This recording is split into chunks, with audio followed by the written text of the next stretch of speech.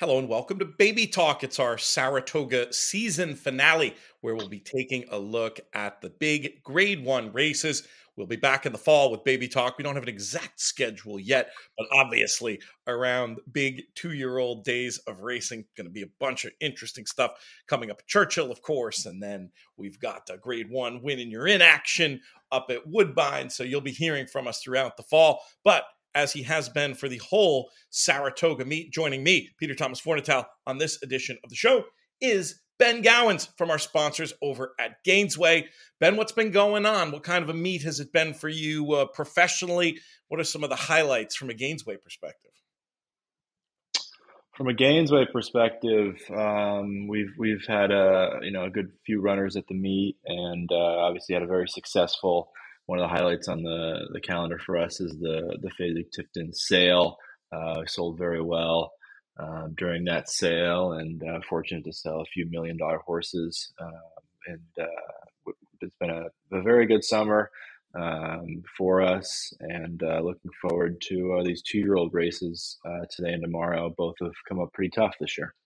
Let's start with the 6th race today. A few hours lead time on this one for these fillies going 7 furlongs. That always interesting distance of 7 furlongs, where I do tend to give always a little bit of an extra look to the ones who have run. And genetics might be at the top of that list for me. Off of that nice run where she got a little bit late, this daughter of Tapit. But I think with that experience under her, might just be able to move up here and get the job done. Could it be as simple as genetics in race 6? Or obviously there's plenty of interesting pedigrees to talk about. It's very possible, Pete. She's a daughter of Tapit. She's out of Points of Grace, who was a very good race mare for Mark Casse. She's a Grade 2 winner on turf, and so that makes this filly full sibling to Arthur's Ride, a 3-year-old Tapit colt that ran 2 very good races up here last year. So the pedigree's there for her to handle the distance, which she did first time in a race that we'll see how Wonder Ride runs in the spinaway this afternoon. It could be a productive race going forward. Stella Maris came back to run a good second in the New York bred race the other day. So I think she's, at least of those that have run on dirt, she's the most logical. I expect the number 5 Nikitas to take plenty of action as well. She was, there was a lot of good buzz about her first time, and she didn't quite perform on turf, but she's come back to work well on dirt, and she had worked well on dirt coming into her debut. So I expect her to honestly maybe just about be a favorite. And of the first-time starters, I think Caitlin Her Greatness would be the most interesting to me. She breezed very well down at the OBS April sale, brought $375,000 from Windstar and Partners, and she's shown a good amount of ability in her breezes here for Todd in the morning. Would expect her to have speed, and if she can stay on and get the 7 for first time out, I think she could be a good wager at she's 5-1 morning line, but would expect her to take a little bit of action off that. There was definitely some positive buzz about her, and you can just see why from that workout tab. And there are certain trainers that, I certainly wouldn't put past winning first out at 7, and Pletcher certainly in that number. So I think that makes a lot of sense. What do you make of the fact that the Chad Brown runner you mentioned had that first start on turf and is now going to the dirt and was so heavily expected to do well there? Do you see that as positive, negative, or just totally neutral? Don't really consider it that much. It's tough to make heads or tails of it, Pete, because she doesn't have much turf pedigree. She did breeze well in the synthetic at the 2-year-old sale, but she doesn't have much turf pedigree. Chad did not work her on turf before her debut, and she just ran around there pretty evenly. Yeah. But I think they expect her to run better on dirt. But we'll see. We'll see if she's just a morning glory or if she shows up this afternoon. I thought your shout on Caitlin Her Greatness makes a lot of sense. We talked about the success that these Omaha Beach babies have been having, and it's continued this summer. Now 6 for 25 with first-time starters. Extremely, extremely good number. Let's move on to the big one today, where we see these 2-year-old fillies turning up for the Spinaway, a race where it feels like the market attention is going to be going very much the way of Ways and Means, who was so impressive back here. Can any of these make a dent, do you think, in against Ways and Means in this spot? Yeah, I mean her debut. Chad Brown called it the other day one of the maybe the best 2-year-old filly dirt debuts he's ever had. She was incredibly impressive. You know, she never even was asked by Flavian Pratt that day. She runs into a good filly today, though. Bright Work was extremely impressive and ran through the wire and really finished up strong in the Adirondack when she won by 5 and I think beat a good filly and Here You Come Again and beat a decent field overall, to be honest, as far as what we've seen in the Adirondacks the past few years. I think she's a filly that should handle a little bit more the extra half furlong. She's obviously more seasoned. I'm not telling anyone that she absolutely has to beat Ways and Means, but from a gambling perspective, if she's potentially, 3 times the price of Ways and Means, I wouldn't talk anyone out of win bet on Bright Work. I like that idea. I mean, the combination of experience, getting faster. I don't think I can get off Ways and Means in picks as maybe trying to play as a bit of a free square, though. I mean, how short is Ways and Means going to be? Is this going to be a 1-2 shot in the end? Yeah, I think David Aragona was, it's a solid morning line of 7-5, but just the way she won first time out, I think she'll be a tick or two below that, to be honest. Can take Becky's Joker out of this race as well. We'll mention. I had one I just wanted to throw out there as one to come and maybe finish up in the trifecta. Alice Beach. I liked a lot of the qualities she showed in that debut win. And while I recognize that did not come back a very fast time, that ability to pass horses could very much come into play here. And this is one that I think is a trier, and I think might get a good setup to come run 3rd or 4th in your supers. I do not think is fast enough really to tangle with the 8 and the 9, and maybe not even the 3. But just one I wanted to mention at a very big price. Anything else in here for a wagering perspective, Ben, or do you think you're really just going to be focusing on Bright Work as a possible alternative to the super logical Ways and Means? I thought so from a gambling perspective. Another filly to maybe mention is Wonder Ride, who we mentioned has that common race with Genetics, who runs in the maiden earlier. I thought she was pretty impressive first time out, and she's a filly physically that looks like she should stretch out.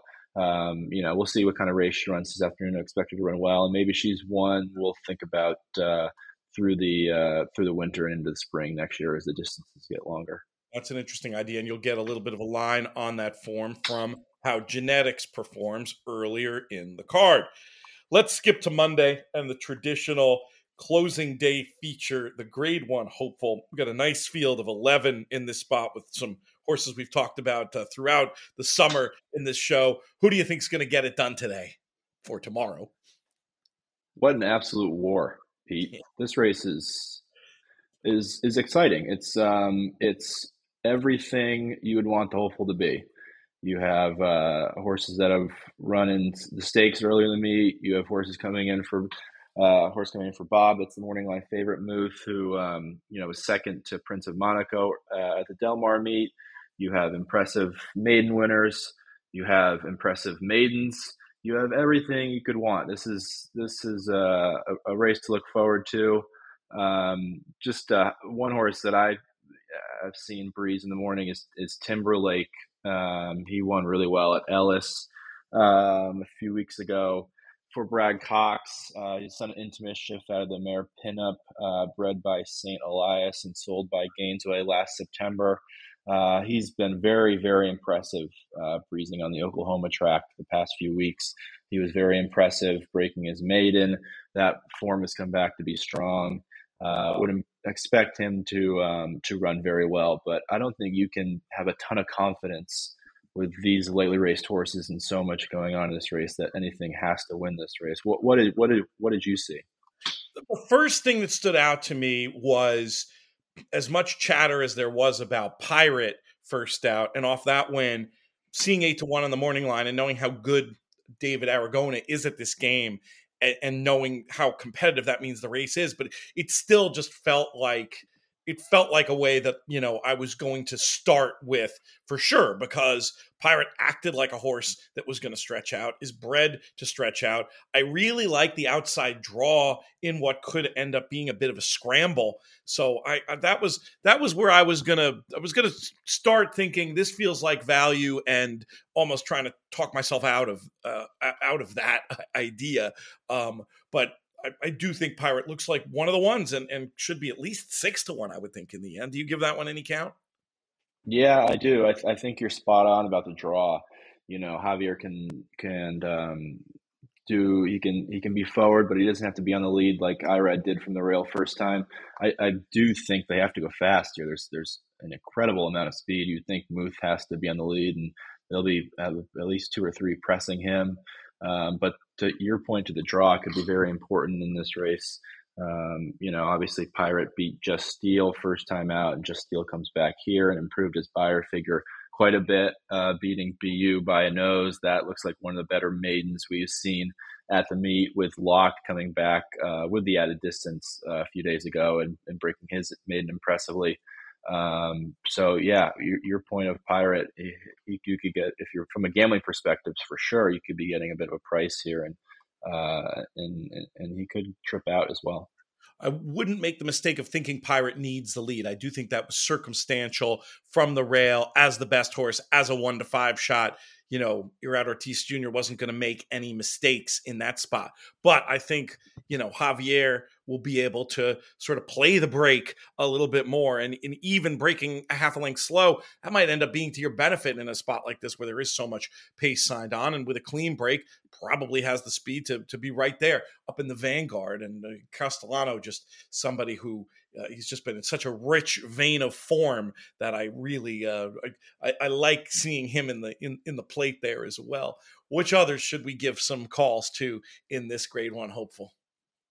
Yeah, well, we just talked about Just Steel and BU. They were in a stretch duel in the maiden. I believe it was on Whitney Day, where Just Steel was running for the third time and BU was debuting. Obviously, BU ran huge first time out. Irad sticks with him.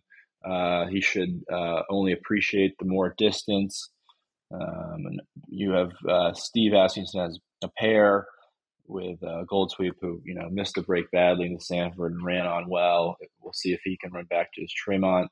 And Valentine Candy, who went gate to wire in a maiden that has been pretty productive going forward.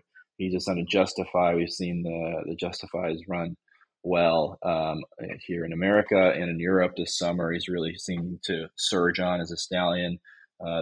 Valentine Candy would expect him to be another pace player for sure. I would agree with that. It's going to be great to see how it plays out. Such an interesting time of the year, where in this race for me, it's really just trying to find that blend of speed and stamina. You can't be some a lumbering needs 2 turns horse and necessarily expect to have anything go right for you in a race like the Hopeful, but you can't be pure speed either. And I think that's one of the most interesting things as we look at these 2-year-old races, as the distances start to get longer, and they might be able to provide us some proper clues for a race like the Breeders' Cup Juvenile. How do you try to balance the need for speed and stamina when you're looking at these 7 furlong races? Yeah, it's so interesting, Pete. We were talking about the pace is going to be such an important part of this race, how fast they actually go. And, a horse you might want to, from a wagering perspective, back a horse who you think is going to be, a few lengths off the lead, or maybe Muth is just that good. Maybe he's going to go to the lead and keep going. Most of all, I mean, I know we're providing wagering advice a lot of the time, but this is just a fun race that I'm looking forward to watching. It's a race that makes me a fan of horse racing again, which is always good. Love that. And it's been such an up and down meet, high highs and low lows. I like the idea of having a hopeful and a spin away to remember on this closing weekend, hopefully as a way we can wring this thing out. Thank you so much for your time, my friend. We won't do the production meeting in the middle of the show. I'll send you some notes about other weeks we're going to want to focus on as we get closer to the Breeders' Cup, and maybe we'll do something special for that as well. Always a pleasure, my man. And unless you have any closing thoughts for Saratoga, I'll send it home. No, it's been a good meet for the 2-year-olds. There's been lots of impressive performances, Colts, Phillies, dirt, turf. So plenty to look forward to going into the fall. Yeah, and we'll be looking back at some of those elsewhere on the network. Maybe we'll pull you in for that as well, Ben. For Ben Gowans, for our partners and friends at Gainesway, I'm Peter Thomas Fornatale. May the hammer drop your way.